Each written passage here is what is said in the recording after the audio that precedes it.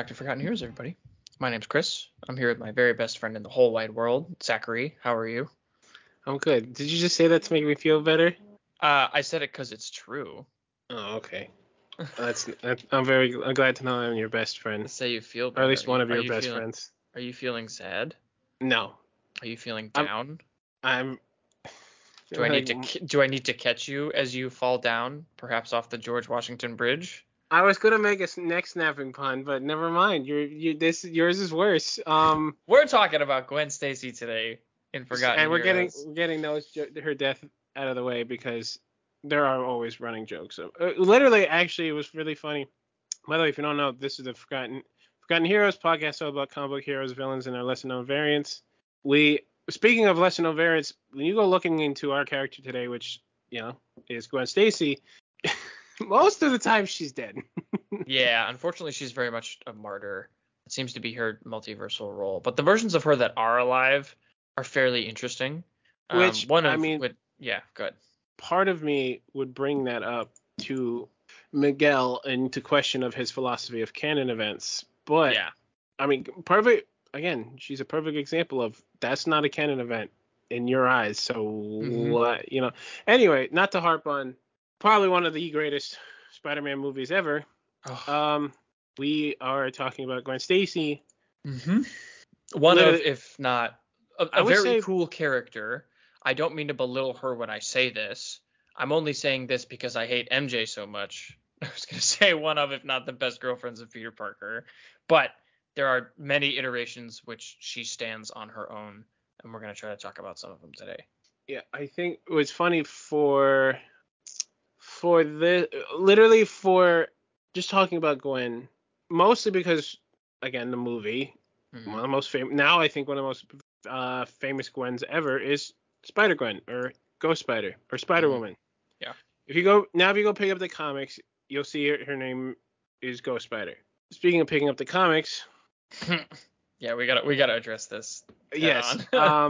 For any of our fellow comic book aficionados or enthusiasts, I'm going to say, I don't understand why comic books we have to be told what's coming out down the line. Mm-hmm. And like, if it was told, here's a preview for next week, I might be a little okay. But when it's a few months ahead, it's like, why bother telling me? Because, as many people might know, and if you don't, look into it, because it is the most currently hated thing that has ever happened. One of the most hated things that ever happened is Kamala Khan, Ms. Marvel, was killed in Amazing Spider-Man number 26 for seemingly no reason. Mm-hmm. Was it a heroic sacrifice on her half? Yes. My concern is, why did that even need to happen? She was in the book for a handful of panels. Yeah. It didn't make any sense. For me, whatever. You know what? You wanted to do this, fine. But now I found out, going through the internet, is that freaking she's being brought back, like we all knew she was going to. But now she's going to be joining the X-Men and is going to be a mutant. Now, if you haven't been reading the comics, the mutants, the X-Men, have a way of transcending death, of being like, okay, we just lost a lot of people, or we just lost, XYZ, so let's so we'll just revive them, right? Mm-hmm. They are basically immortal. And they did this for a lot of people in Avengers the X event, Avengers X-Men Eternals, which I think the Eternals are also getting the Inhuman treatments of who cares. My only problem with bringing her back like this, one, we're going to have an issue all about people remembering her. So I'm not trying to cheapen death even in comics. Yeah, it sucks. It's tragic. We the readers know they're going to be brought back, but for the characters, And even then, does Peter know the X-Men are probably immortal? Yeah. But the last time he probably heard anything about it, they're kind of stingy. Mm-hmm. Yeah. And they only brought a lot of people back because they were killed because of their own stupidity, as well as the Eternals. Right. But bringing her back and making her a mutant, to me, seems like you're just trying to line up with the MCU. Christian and I kind of agree. The MCU shouldn't dictate the comics. Does it? Yeah. I mean, when the Guardians came out, you immediately saw any Guardians books, any look they had changed immediately to match the movie. That to me, that's fine. Changing Star-Lord's origin to kind of match, the movie one, that's fine because you had 2015 Secret Wars that happened. So yeah, that was a good excuse to reshuffle and change some things. Mm-hmm. To, in a way, give the Guardians a fresh start, but also they can still probably, recall like the Annihilation event or whatever if they needed to. Or like, oh yeah, remember when I used to wear that dumb helmet? Peter could say, like, yeah, that's fine. This, to me, you're changing an entire character's fundamental existence. Yeah. Do people care about the Inhumans? No, they don't. But she was one of the good, I would say, new humans that like the newer versions of Inhumans. Right. Like really the only one that really people know about and care about. But now you're changing her entire fundamental existence. I mean, they could do it really well, but this is my problem with knowing these things ahead of time. All I know is the cover. All I know is the title and a tiny synopsis. I don't know anything else. Right. And I know for them, no publicity is bad publicity. I do partly agree to that. But this bothers me. Like knowing, hey, we're going to have an event. Or, hey, in a week or two, this is what the cover of this issue is going to look like. Okay, not 2 months in advance. This is somebody's new number one. And you're restarting everything of their Don't do that. Don't tell me. Yeah. I don't want to know it. It feels like a weird cash grab, honestly. And I think one of the points that I brought up to Zach was that the MCU felt like, I mean, it's a separate universe. There were the comics that was the source material to pull from, because when you're building a universe like that through movie media and TV shows, you have to, and the source material is so specific and so beloved, you have to rely on that. And so that's an important piece. When you start to bring them together, I feel like it's not necessarily fostering the whole multiversal thing that the movies and shows have been going for. And it feels like they're just like bringing it together to make more money type thing, sell more copies because they can, because they're a huge conglomerate now. And just like you said, Zach, it sort of like tarnishes the character a little bit, and Kamala's been through it already before this. So like having something like this happen to her is really disappointing. Yeah, and at this point, her origin isn't even figured out in the MCU, which makes me think that they haven't figured it out in the comics either, which is disappointing because she was an interesting character. Still is an interesting character, but what they're doing feels weird and unnecessary. So, yeah, that's one of the comic rants for sure. And the other one we wanted to talk about is more related to our character today, and the Gwen-verse volume. We are not. Which I read it, and I know I read it because I know I mentioned it. Yeah. We're not talking about them. No. Because there's nothing really to talk about, because they're literally just, other than Ghost-Spider. Yep. And maybe this one character we're going to talk about.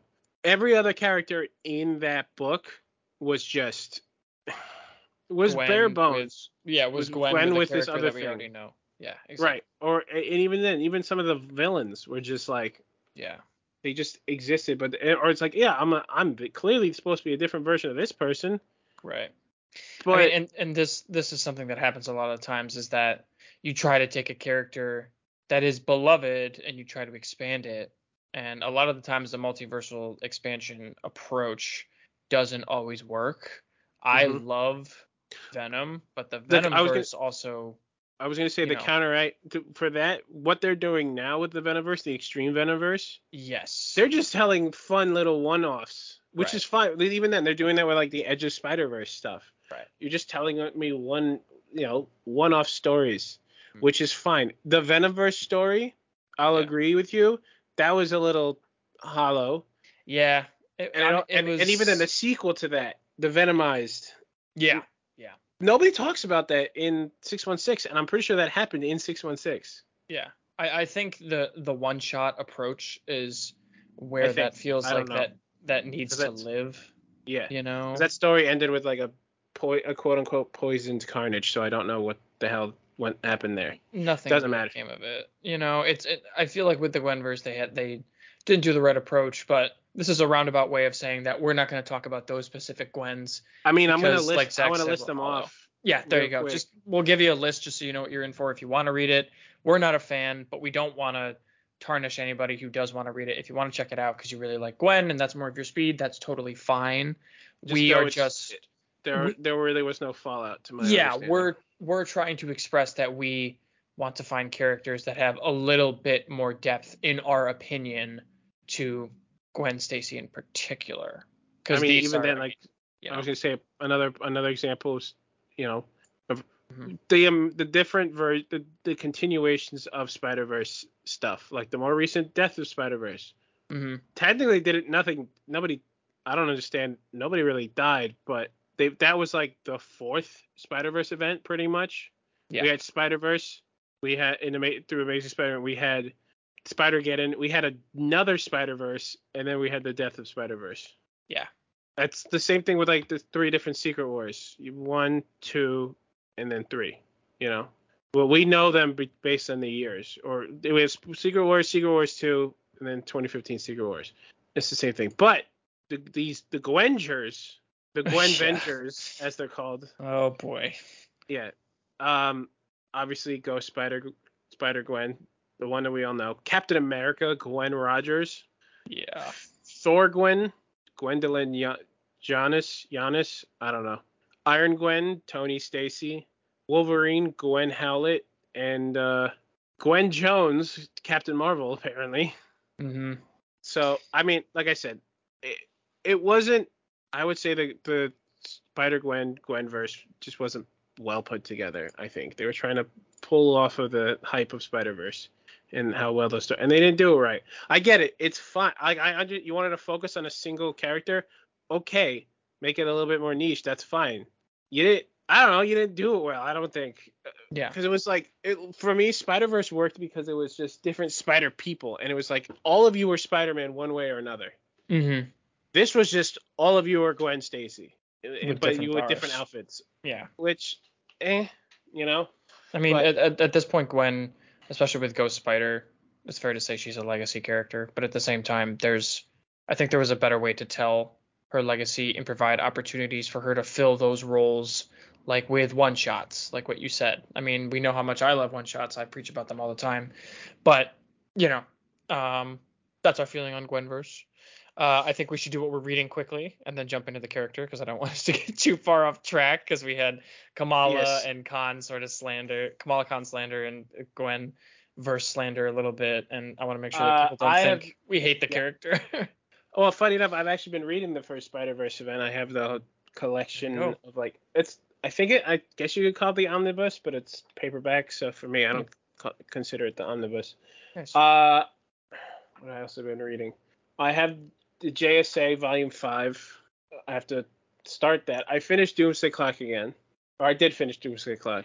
I mean, the story was fine, but like, again, for me, the story has a bad rep because it didn't come out in a timely fashion like it said it was going to. And I think for a lot of people don't like the Doomsday Clock story because of actually what it affected after. Mm-hmm. I think, but when you read it, I could see it being a good story, but also, nothing really came of it afterward. I mean, it left off with what I would assume could essentially be kind of a cliffhanger, I guess. Okay. It's a fair read, honestly. Mm-hmm. Also kind of weird, but you have Dr. Manhattan who time hops just by existing, so. He's washing the dishes while driving a car and, making and all executive those plans and 2 different eras. Raising your kids and raising his kids and all of this and that all at the same time. Yeah, he gets. Well, funny enough, and I at this point, because you kind of hit the nail on the head, spoilers, sorry.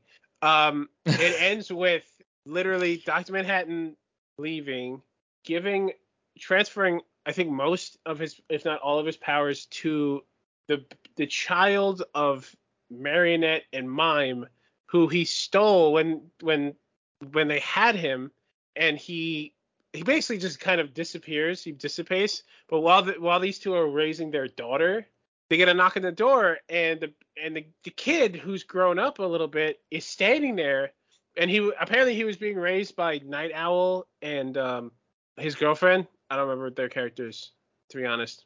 Oh yeah. I know Uh, what you're discussing.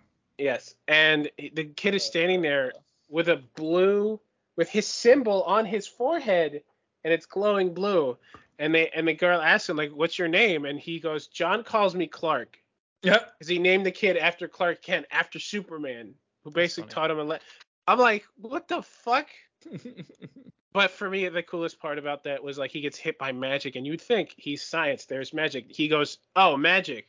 Yeah, okay, wait, no, this is an error from the universe before. This shouldn't. Technically speaking, this is like error code in a computer program." And he just like kicks their asses. Kind of love it. Yeah. Yeah, the Manhattans are ridiculous. All right, but what have you been reading? I mostly comfort reads this week. I started a new job, finishing up my student teaching placement for my master's finally. So I reread through Spider Island, the one with the jackal again, because I really enjoy that one, and I have a really nice hardcover of it. And I caught up on Dark Web, which was okay. Again, that was also one where it's like I was literally just watching a video by Comic Story, and I want to plug him, I guess. And I'm not getting any kickback, don't worry. But he said he had a video, and it's like, well, DC. Well, the problem with DC doing better than Marvel, or DC's better than Marvel. DC is kind of doing better because when they do like their events, they stop. They're doing right now with Night Terrors. They stopped everybody else's books so we can read like little mini issues about what's going on in their Night Terrors. But also it's also a rehash of an old thing, which was literally just Dark Crisis for the Justice League. But they were put into a dream world. This is just their nightmares. Yeah, like, I've heard that. But also Marvel doesn't have a whole lot of connectivity, and I didn't know this, apparently with the Wolverine book going on, he's fighting Beast because he's turning into kind of Dark Beast, or is Dark Beast, we don't know, and he's got a whole army of Wolverine clones that he just has secretly, kind of going out there and doing what he needs to do, and also kind of clones of himself. But part of me, and then even then he's like, how come nobody's noticed this? This should be an overarching thing of like everybody has to deal with Beast turning evil, because everybody knows Beast, so it's like there's no way Iron Man doesn't know what the fuck's going on. Yeah, I mean, Dark Web was okay. Venom being in it was weird. Yeah, I don't want to talk too much about it because it is a new run, and if we have people who have a newer run, if we have people who are into it, it's just like we got a chance for like a goofy little Limbo Spider-Man. Venom kind of showed up, and it was like, why are you here? Okay, I guess, type thing. Not even just Venom. No, it was like Eddie. Yeah. Eddie showed up. Eddie Venom, weird. You know. It's just like, I don't know. I'm gonna probably catch flack for this, but I'm also a proponent, more so, love Peter Parker. My entire life loved Peter Parker. At this point, we should have, I don't know. We not necessarily a kid. I feel like we keep dragging him back in. I feel like this character is tired. I love the banter. We have Peter. We have Miles in the same universe. We have Gwen in her universe. Right. But we are not lacking Spider-Man, and yet we continue to beat the shit out of this dead horse with Peter. Right. Silk, Jessica, Aranya. Right. Right. You could bring Miguel O'Hara. You've done it before. Bring him from the future. Bring him into the past. I don't know, but I have issues with Ben Reilly, but he was poised to take the mantle, and then they just didn't do it. And even now, he's still not. Even now, they don't know what the hell they're doing. He's just a fucking lackey. Yeah, I don't know. Dark Web is weird in some ways. I don't even know what's happened with Kane. Yeah, that's true. Kane? Where's Kane? That's a very good point. Where the hell is Kane? Right? Where the Yeah, the farther. But no, instead let's give Peter Parker a psychic that he doesn't remember. Right. Yeah. And also, quick side note about Silk. The farther we get into the Spider-Man mythos, the more I feel like Silk was just a side piece. You know, even in the Spider-Verse, it was like she's the bride. There's this bride, the other, and the Scion. The other is a callback to Spider-Man's almost changed history. The Scion, I don't understand what the fuck the Scion is. And then there's the bride, and I'm like, I mean, that one I kind of get. Of like, in the entire multiverse, no other spider has bitten 2 people at the same time. Mm-hmm. So, okay. But the bride is like, and again, this was kind of, even with the more recent Death of the Spider-Verse, they hindered it on Peter Parker. They're like, he's the chosen one. Right. Why? Yeah. Why does it need to be him? Right. But anyway. Because that's just how they decide to run it. You know, those are our issues. We have strayed a little far from Gwen, so let's jump in here. Well, we're going to start. Push ourselves back in. Yeah. Let's catch that web. We're going to start off with the one that has gotten quite a bit of traction lately. Which I think the best part about her is that she literally came from a variant cover of just Gwen and other people's outfits, right? But everybody loved her so much, they're like, I want to see her. So they threw her in Spider-Verse. So what did they do after that? They gave her own book. Or they gave her a little Edge of Spider-Verse, and then everyone's like, I love that Edge of Spider-Verse, give me more. So we got more. For me, and this is what they're doing this again. I wish I didn't know this was happening already, but they're doing this because of Spider-Boy. They're giving other comic book people like a variant cover of like if they had a sidekick like Spider-Boy. Mm-hmm. Some people don't need that. I mean, part of me is also worried that like somebody's gonna come out of that. That also happened to Gwenpool. That was Gwen Stacy in the Gwenpool outfit, and then they just made Gwenpool. Right. Which isn't Gwen Stacy, by the way. No. But anyway, Ghost Spider. Ghost Spider. Run it down, Chris. Yeah, she's a big deal nowadays, which is nice. And as you mentioned, Zach, there's a lot of really good characters that have small beginnings, like Harley Quinn, also, for example. But Ghost Spider, if you've seen Across the Spider-Verse, there's a lot of things that happen in the beginning movie that I'm going to sort of reintroduce here. So after the death of her mother, Gwen is bitten by a radioactive spider, that gives her powers. When she first begins her crime-fighting career, her efforts are mostly focused on keeping her newfound attention instead of helping others. But one night, her father expresses over dinner that he believes Spider-Woman could actually help people. This changes Gwen's tune, and her first test as Spider-Woman was when her forever bullied friend Peter Parker, turns himself into the Lizard in order to try and be like his idol, Spider-Woman. Gwen is forced to fight him when he crashes Midtown High's senior prom, and despite his cries for de-escalation during the fight, Gwen does not pull any punches to save her fellow peers and to stop the Lizard. She does not realize it's Peter at this point. I want to make sure that's clear. I'll be 100% honest. Yeah, that makes sense why you wouldn't. Yeah. And so first time being a superhero, and this lizard monster is threatening to eat everybody. Yeah. Right. And crying for I'll be honest. Sometimes, it's the same thing like with people might be like, oh, she ignored his plea to stop. She's seeing this as there's a lot of times where it's like you're doing it like your body could be yelling at you, hey, I'm in pain, but you have so much adrenaline you don't notice it until after. So probably the same, more than likely the same thing happened. She was high on adrenaline and she didn't hear anything. It's a blur for her, and she doesn't see Peter. She sees a giant monster that is attacking innocents. And she sees this as an opportunity for her to improve herself. You could argue it's selfish, but at the same time, I also think it's just some of the punches that you have to take, pun intended, being a superhero. After the attack, Peter does return to his human form, and with this, Gwen sort of has the shock and revelation that it is Peter, and they're able to exchange some final words, and his injuries are too severe from the ones that he sustained during the fight, and it kills him. And there's no evidence linking Peter to being the Lizard from that scene.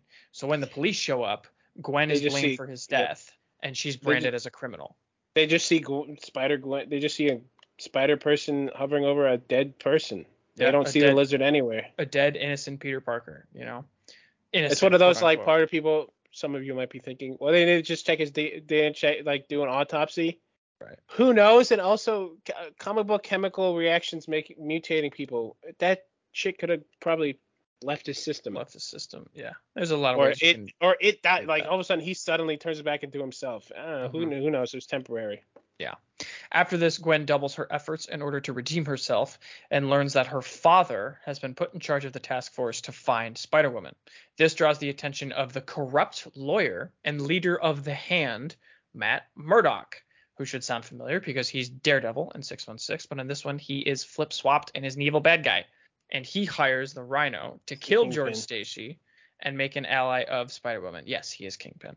I think we talked about him in the Daredevil episode. We did. Yes, we ran him down quite a bit. So I kind of want to see, like, in this universe, would Wilson Fisk be Daredevil? That'd be interesting. I don't know. I'd have to check into that. I don't know if Wilson Fisk even exists in this universe. He might. Been a while since I've read Ghost Spider. After stopping the attempt on her father's life, she is found at gunpoint from her father and forced to reveal her identity, pledging to never stop until criminals like Murdoch are off the streets. Her father told her to leave before he changes his mind. So it's a very similar scene if you're familiar with the movie. Very sort of heart-wrenching, difficult scene. And then she is immediately pulled into the Great Hunt, which we'll do a little bit of a backstory, Rose. I don't know how much we've talked about the Inheritors. I think we've talked about them a little bit. The basic rundown is it has to do with something called spider totems. And spider totems are a representation of a spider identity within each universe. So basically each spider person is inhabited of a spider totem. And so this was actually the totems, I think, are a spin-off, or again, they're connecting back to when Peter Parker's spider origins was almost changed to. It wasn't the radioactivity that gave him powers. It was the magic that apparently was in the spider. So you're not, it's magical, blah, blah, blah. This was with Ezekiel Stim, I think.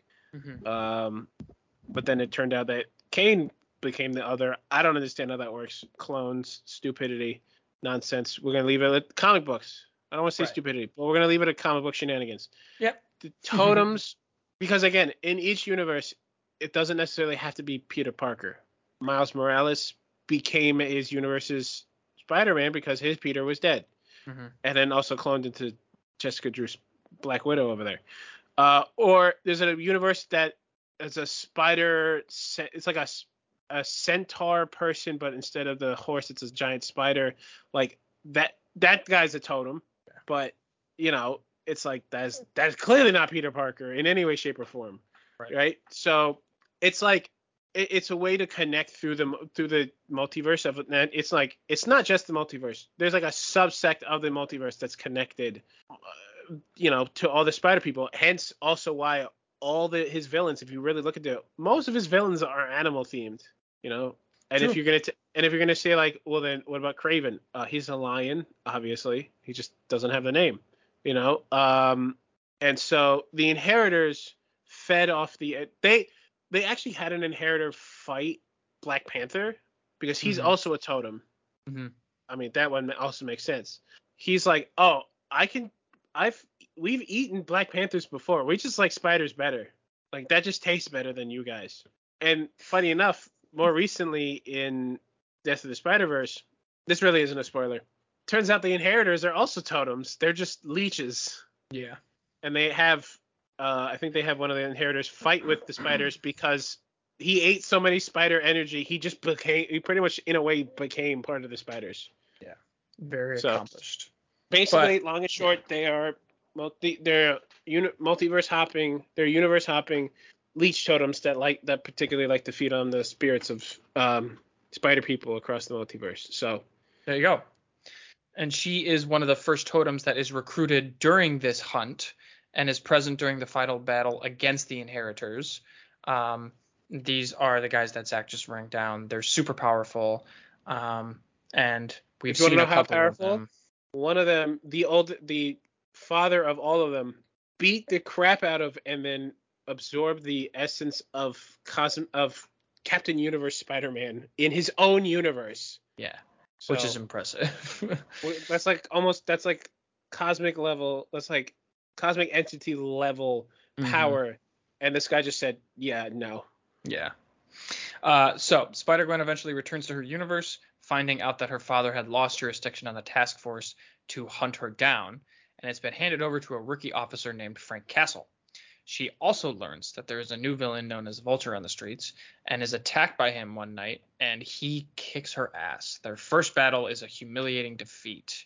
And so then we cut a little bit farther and an argument with her father after the follow-up of revealing her identity, and it is interrupted by the Vulture yet again, where she is surprised and incapacitated by his knockout gas, and Frank Castle was tracking him. And so he arrives, sees Gwen in the suit, and is able to unmask her, and in his shock realizes that she is just a kid. Later, when a gig that her band, the Mary Janes, was headlining is attacked by the Hand, Gwen breaks up a fight between Black Cat and Murdoch, who has now learned of her civilian identity. And it feels like I'm jumping around, and I'll explain in a sec why.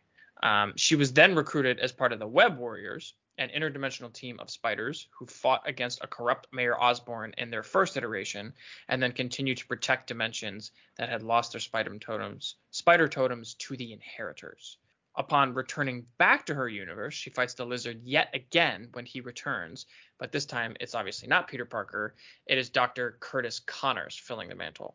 She tracks him to the sewers, and she is forced to fight Captain America, who accuses her of being aligned with a terrorist organization, as well as the Lizard and his army that he is creating in the sewers. So she has to fight against Cap, as well as an army of lizard people and Kurt Connors. So she's overwhelmed fairly easily. She's knocked out, and she wakes up in adamantium handcuffs, where Cap continues to interrogate her. She sees Connors transformed in a cell next to her, and Cap explains that S.H.I.E.L.D. has a suppressant to Connors' powers, and therefore it is S.H.I.E.L.D. property, so Connors is within his jurisdiction. So Gwen tells him everything about Peter and said that she was not part of this terrorist organization that Cap is calling Silk. Connors transforms back into the Lizard as Cap is interrogating Gwen, but Gwen defeats him with Cap's help, and he gives her a chance to prove her innocence after seeing her actions. Eventually, while she's out in the town... Oh, go ahead. No, I was just going to say this. I've been looking a little bit more into this universe. Yeah, Silk actually has... It's ran by her universe, Cindy Moon, who's, evil. Also has a Doc Ock part of it, who's more Ock, like literally a human and an octopus fused together, kind of. Yeah. But this universe is very interesting to really look into. It's a great universe, and that's why I'm kind of jumping around with this character. When I finish up here in a second, we'll understand why this doesn't feel as long as the character's actual history is. But while she is out proving her innocence, Harry Osborn actually returns after disappearing for 2 years after Gwen last saw him at Peter Parker's funeral. He reveals that he had been training at S.H.I.E.L.D. and then recruited by Silk to get revenge on Spider-Woman because he blames himself for letting Peter die. He didn't do anything the day that Peter died. He thinks that Spider-Woman is a murderer, and so he trains, disappears for a few years, and prepares himself to get revenge on her. Hunted by Harry in a high-tech goblin armor, Gwen tries to talk him down, but Harry is not listening, and he doses himself with an improved batch of lizard serum to knock her out. When he unmasks her, the shock of it causes him to lose control of the lizard mutagen in his blood, and when Gwen wakes up, she sees Cap getting his ass handed to him by a huge mutated lizard out Harry Osborn. I want to correct you on that. Okay, go for it. Captain America doesn't get his ass handed to him. Captain America gets her ass handed to her. Oh, her. Excuse me. Thank you. No, it's okay. In this universe, it's Samantha. It's basically Sam Wilson, but my apologies. Samantha Wilson. No, that's an important distinction. Thank you for that. And I guess they have a Falcon called Sam 13. I don't know. It's cool. As I also kind of been looking through a little bit of their. Yeah, her universe is really interesting. Yes. Interesting and weird. Interesting and weird. It's like a nice collection. I really like the Ghost Spider universe. Yes. And so anyways, she sees Cap get her ass knocked out by a pumpkin bomb, and she swoops in with a suppressant that Cap brought in the first place to bring Harry down. And that's where we're going to stop with Ghost Spider. It feels quick. I jumped around a bunch, but that's because Ghost Spider is very easily one of my favorite Spider individuals.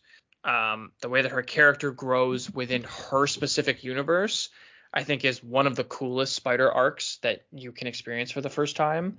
And also with her character getting more limelight, there's a lot more getting revealed about her. And I want to give people a chance to really check out the source material.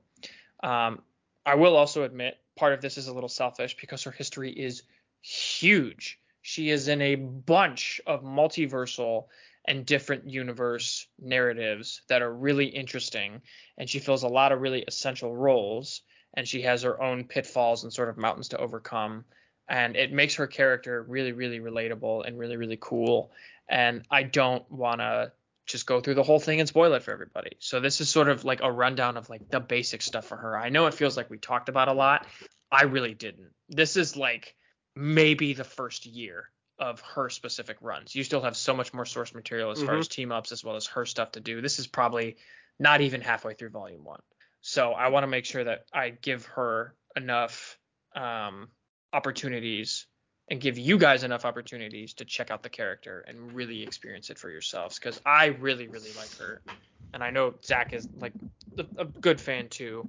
And, you know, we want to make sure that we are, if it's an old character, we have no problem spoiling it if it's like years ago, even if we think it's a good character. Like decades ago. Right. But with this being such a new character, we want to make sure that you guys get the chance to sort of figure it out for yourself.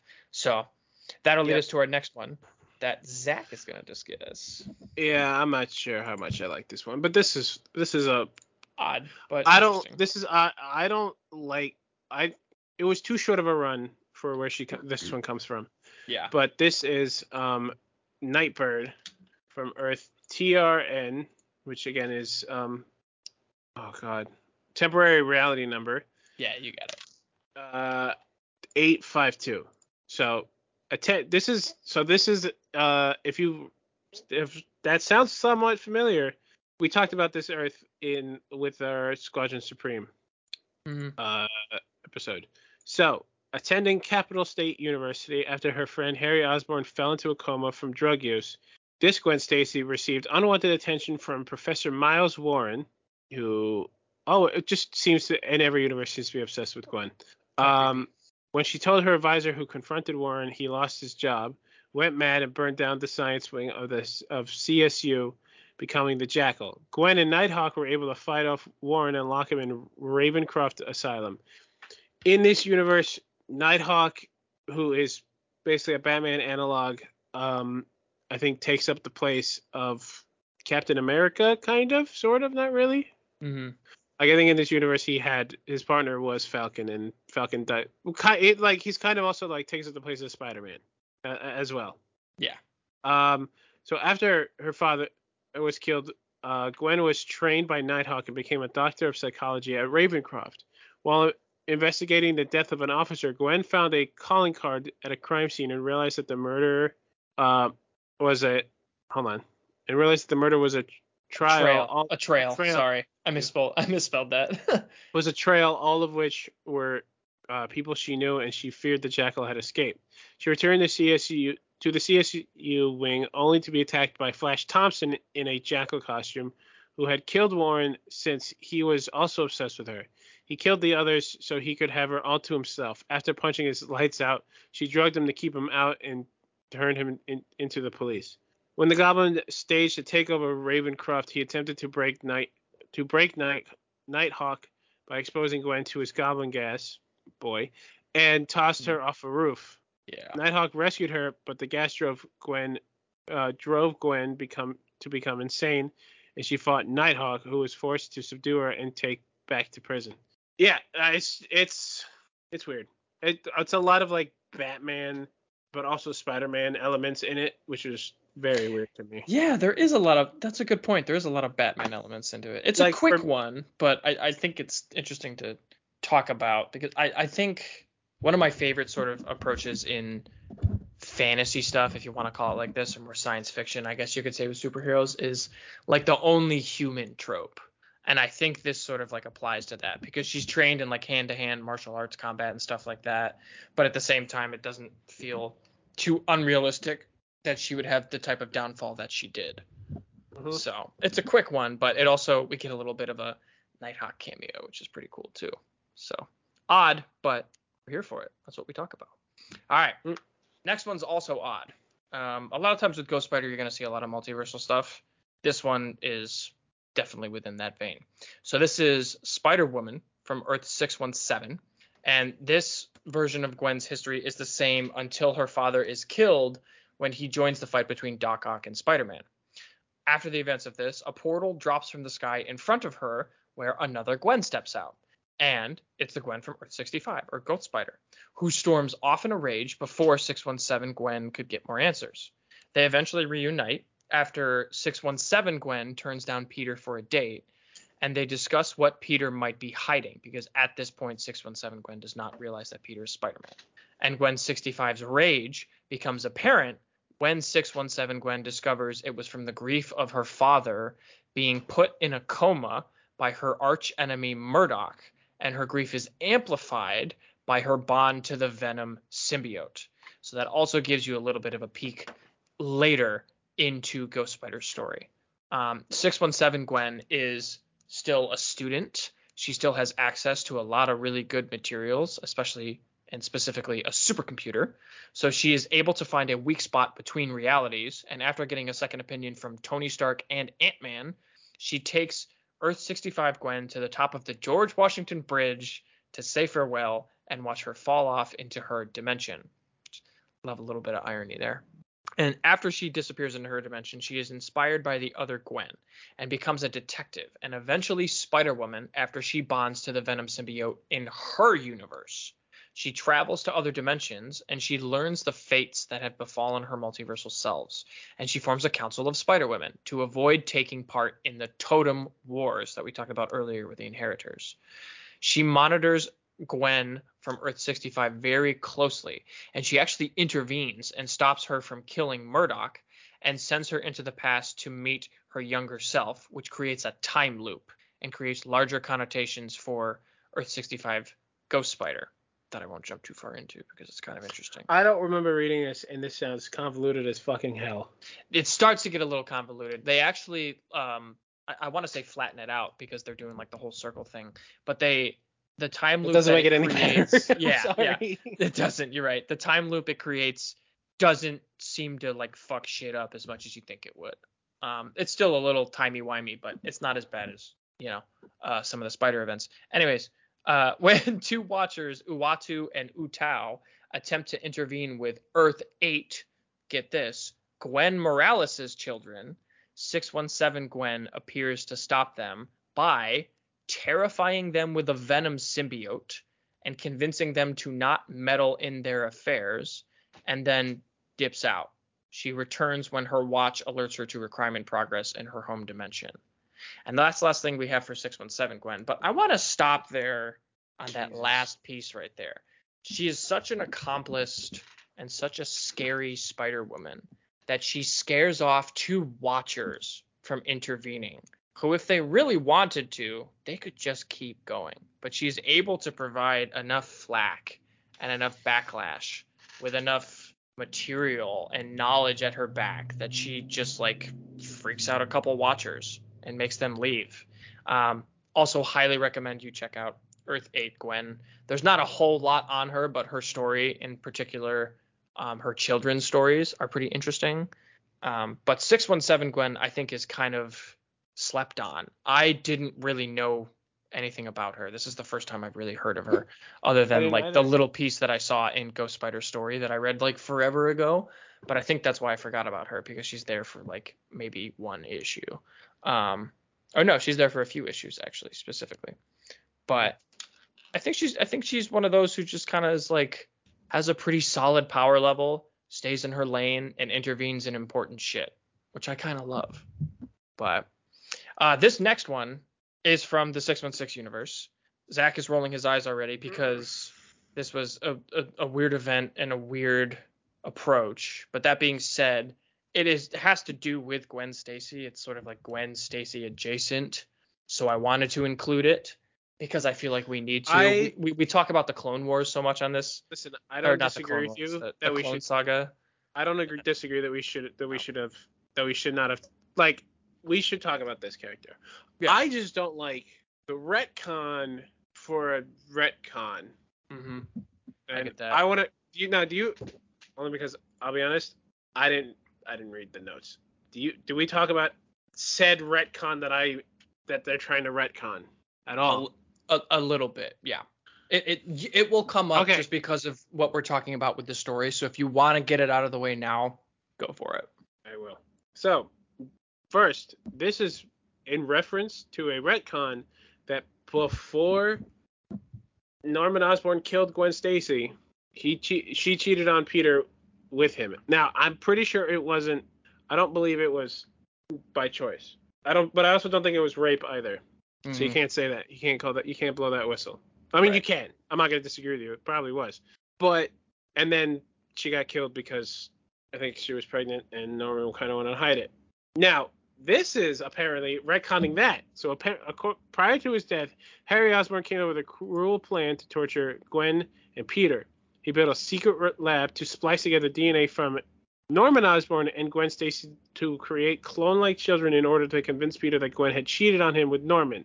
He even hired Mysterio to implant false memories through hypnosis on Norman and MJ to back it up, to have the children raised by an AI that was a combination of Harry and Norman's minds in order to inherit the revenge plot. Now, that kind of explains, because when they show up, they age really quickly, and I'm pretty sure we've spoken about one of them. I think we spoke about the son at one point. Yes, briefly. This is the daughter, Sarah Stacy. I literally could have done without either one of them, but this revelation, this change, kind of convoluted, but it was fun. Due to the creation process, the twins aged at a rapid rate and died very quickly. Yet Mephisto acted through the AI to bring the twins back through the literal flames of hell in hopes of stopping a plot he foresaw where MJ's daughter ends his reign, and so he can claim Spider-Man's soul. And I believe we mentioned this. I know for a fact I mentioned this talking about Mephisto at some point. But yeah, the reason why One More Day really happened, and the reason why he seems to be going after Spider-Man for no reason, trying to get his soul, is because there's supposed to be somebody who ends his reign, and it's basically the child of Spider-Man. Mm-hmm. I mean, when I saw that, it looked like Mayday Parker from the MC2 universe. Yeah. Or whatever. Mayday Parker Spider-Girl from the A-Next universe. Obviously, there's apparently a multiverse of Mephisto, so I don't understand what the fuck the problem was there. But then again, I don't fully know that much on Mephisto. But this is his resolve, apparently. I don't know why the hell he had to do it through the AI. I don't understand. The devil works in mysterious ways, I guess. Or convoluted ways, really. Yeah, there you go. The twins, Sarah and Gabriel, were ignorant to what they really were. They're manipulated to believe that Peter is their real father and the man responsible for their mother's death. From a combination of clues on a letter they left him and the implanted memories MJ had of Gwen arguing with Norman while Harry was hospitalized, Peter tried to convince the twins of Harry's lies. Gabriel refused, but Sarah remembered that Peter had dug up Gwen's grave to get a DNA sample, and Norman never even bothered to run his DNA against theirs, and concluded that Norman knew they couldn't be Peter's children. Before Spider-Man could de-escalate things, the police arrived and opened fire, wounding Sarah as Gabriel fled into the river. In the hospital, Sarah's body refused all blood transfusion, but Spider-Man offered his on a hunch that would stabilize the goblin serum in her blood, and he was right. Right as Sarah regained consciousness, her brother crashed through the window and hopped up on goblin serum as the Grey Goblin. So we did talk about him. Nearly taking out Spider-Man. Sarah aided him by shooting her newly insane brother's glider, causing him to crash and lose his memory. Okay. Yeah. Jesus. After some time, Sarah and Gabriel died from their genetic instability with an unknown number of clones created before this. When Peter and MJ got back together, Mephisto acted again, giving the Stacy twins powers of hell and bonded them to the Osborn AI, giving them all the hatred they'd ever need. So when I mentioned the Clone Saga earlier, this is Clone Saga, worse. But like specific, yeah, but like amped up a bunch, and with Gwen Stacy and Gabriel. Sharing the mantle of kindred, the twins guided plots from afar, attempting to bring back the Sinister Six and sending the Sin Eater from Hell on a violent campaign on Earth before capturing MJ and revealing themselves to her. By the way, the Sin Eater was just, from what I understood, just a dude with a shotgun. Yeah.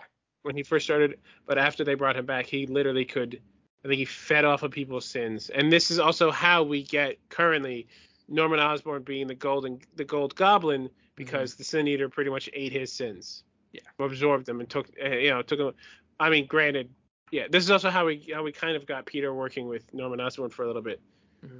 So really, we should thank Kindred for giving us Gold Goblin. No, we shouldn't. Only because I don't know where go. Because let's be honest, we all know the status quo.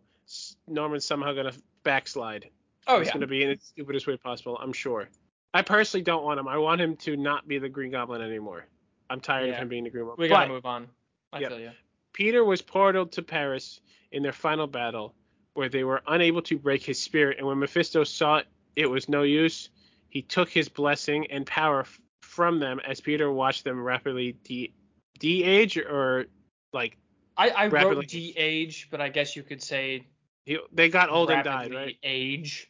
Yes. Yeah, so not de-age because they're not becoming younger. They're just disappearing into dust. Basically, Mephisto said, "Shit, this isn't working," and then, found a different way to try and fuck with Peter. I don't know.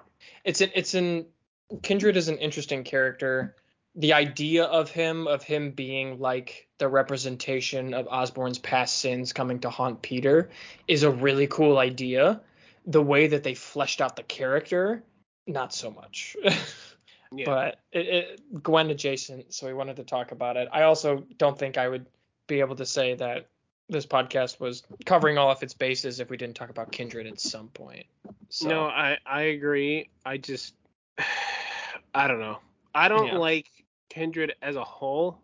He's also attached to the whole retcon thing, which it was like the writers went really hairy with the whole, because before it was retconned, it was assumed that Osborn assaulted Gwen Stacy before Kindred became the actual cause, and they created the convoluted clone sort of approach because they tried so hard to retcon it. How about the fact of Mephisto brought them back to life twice? Yeah.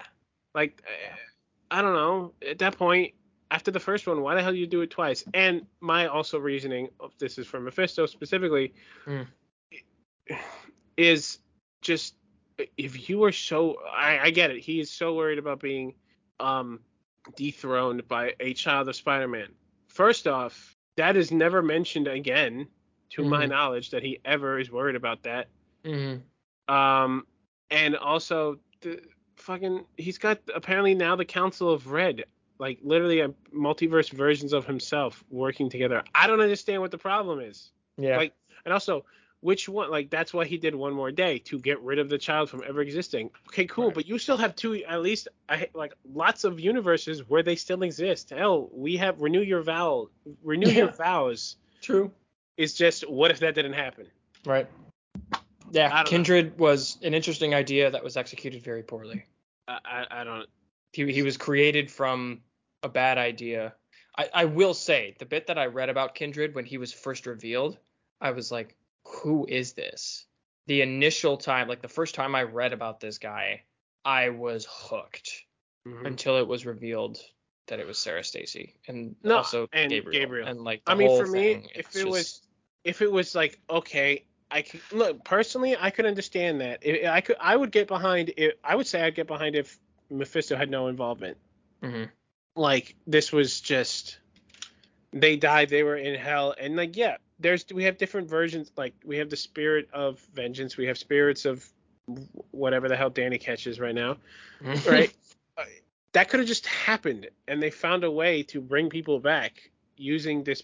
I don't know why Mephisto had to get involved, and it also kind of got retconned of why did One More Day happen?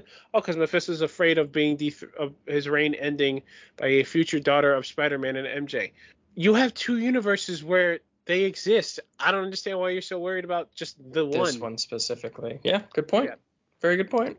But if you want to, if you wanna.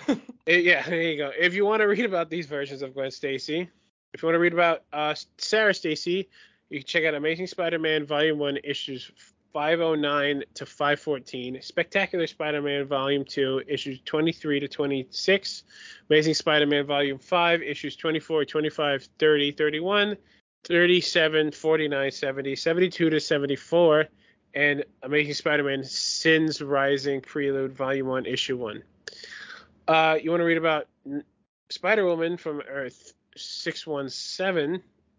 You can read Spider-Gwen Volume 2, issues 29 to 31. Nightbird. Heroes Were Born Volume 2, issue 5. Spider-Gwen, Gwenverse Volume 1, issues 1 through 5. Heroes Were Born, Night Gwen, Volume 1, issue 1. Ghost Spider. Spider-Gwen Volumes 1 and 2. Web Warriors Volume 1. Spider-Gwen, Ghost Spider Volume 1, and Ghost Spider Volume 1. And those are the runs that come after the events that we discussed tonight. So yes. Spider-Gwen Volume 1, a little bit of Web Warriors Volume 1 in there, a little bit of Ghost Spider Volume 1 in there.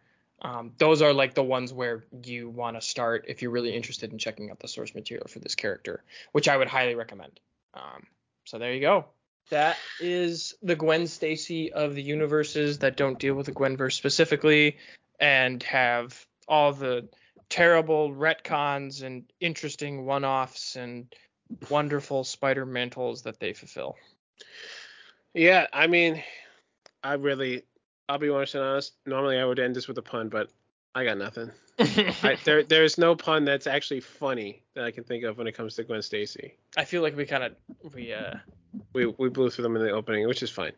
Yeah, which is good. You know, we don't need to make another joke about how this episode snapped into place or anything like that. You know what I'm saying? So, Chris, I thought we were kindred spirits. There it is. I served it up. I hope you jump on there. That was a bad joke, but yes, thank you. All right, thanks everybody for listening. So join us next time for another comic book character.